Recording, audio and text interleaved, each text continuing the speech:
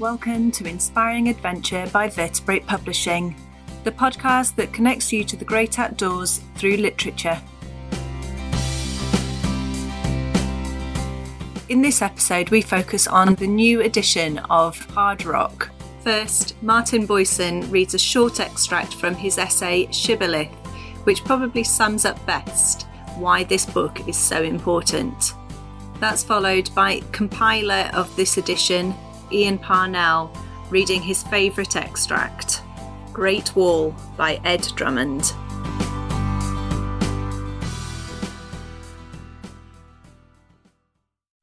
Although most climbs provide intense enjoyment at the time, the pleasure is often short-lived and the memory soon becomes indistinct.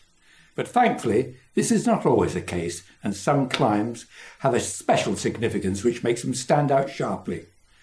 Why this should be is difficult to fathom.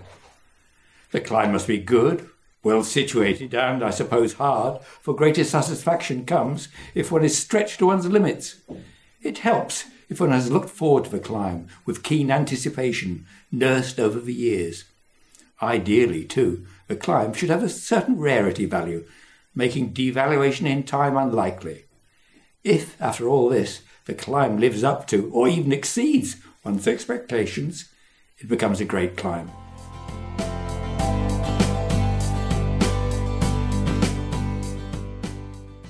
You've just got to climb it now, that was all the man said, Boyson slipping quietly off to climb. Seal cold in my shorts, I was feeling a little blue. Below us, Linda Adu flashed black glass. On the line of the mountain, the toy-tiny train crept, its gasps of steam signalling like heartbeats. Come on, lily legs. Crew didn't like to be kept waiting. It was him, holding the rope.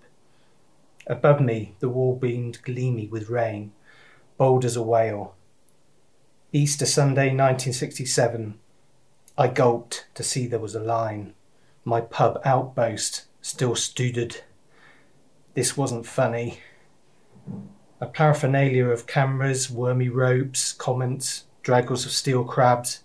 Oh, and a talisman rope I'd hidden in the pocket of my shorts.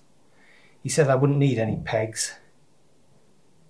The camera shot me in black and white, glossed over my burning cheeks. My knees were news in wild Wales.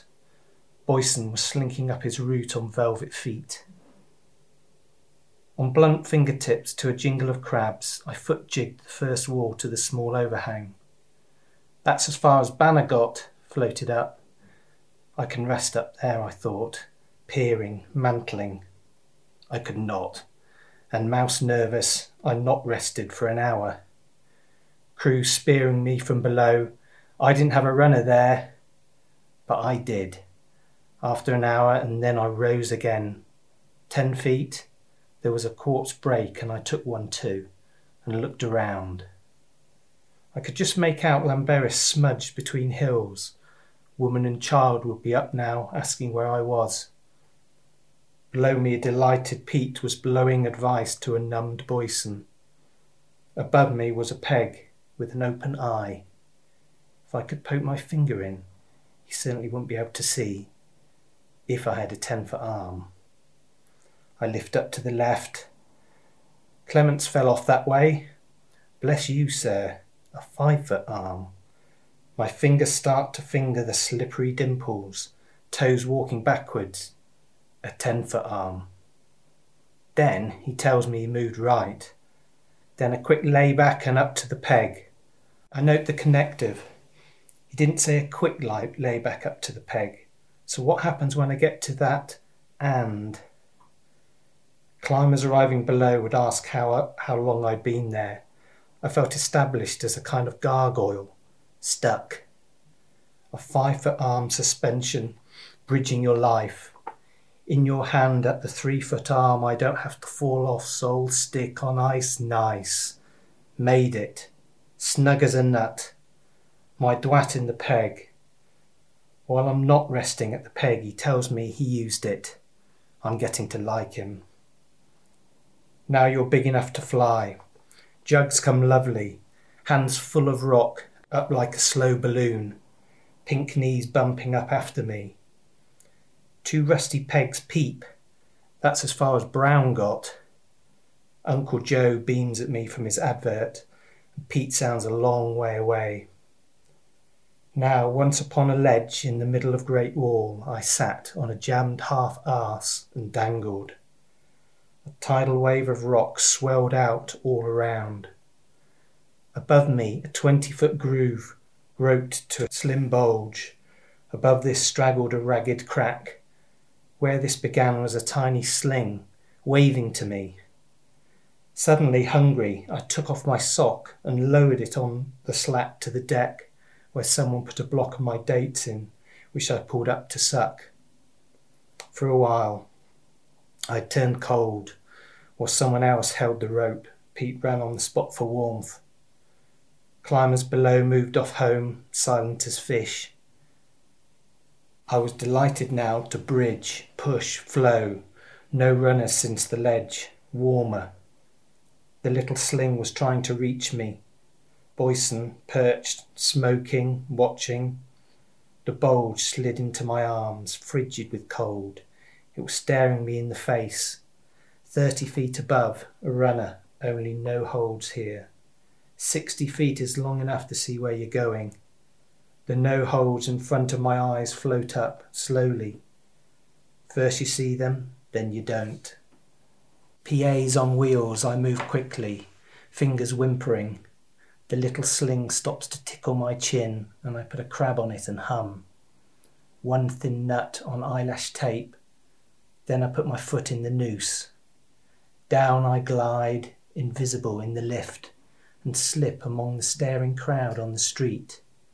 He's still up there. He must be holding on to something. Then he moves, jerkily. Suddenly no one is talking. Upturned white faces eating the sight alive. You blink and stop breathing. He stands in the sling.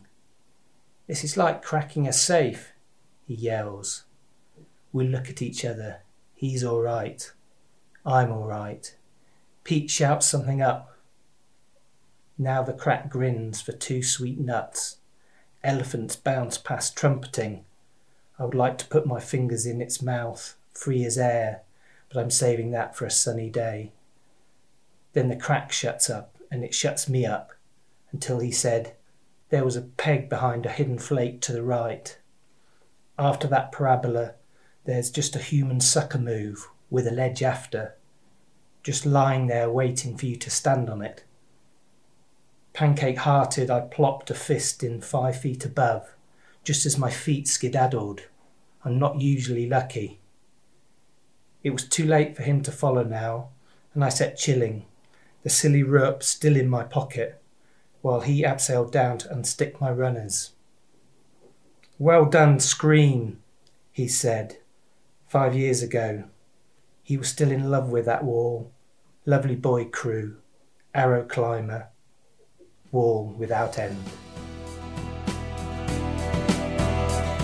Despite all of our current circumstances, we are still shipping books direct from our office in Sheffield. So if you want to get your hands on your own copy of Hard Rock, head over to the website now at v-publishing.co.uk, and you'll even get 30% discount across all titles on our site.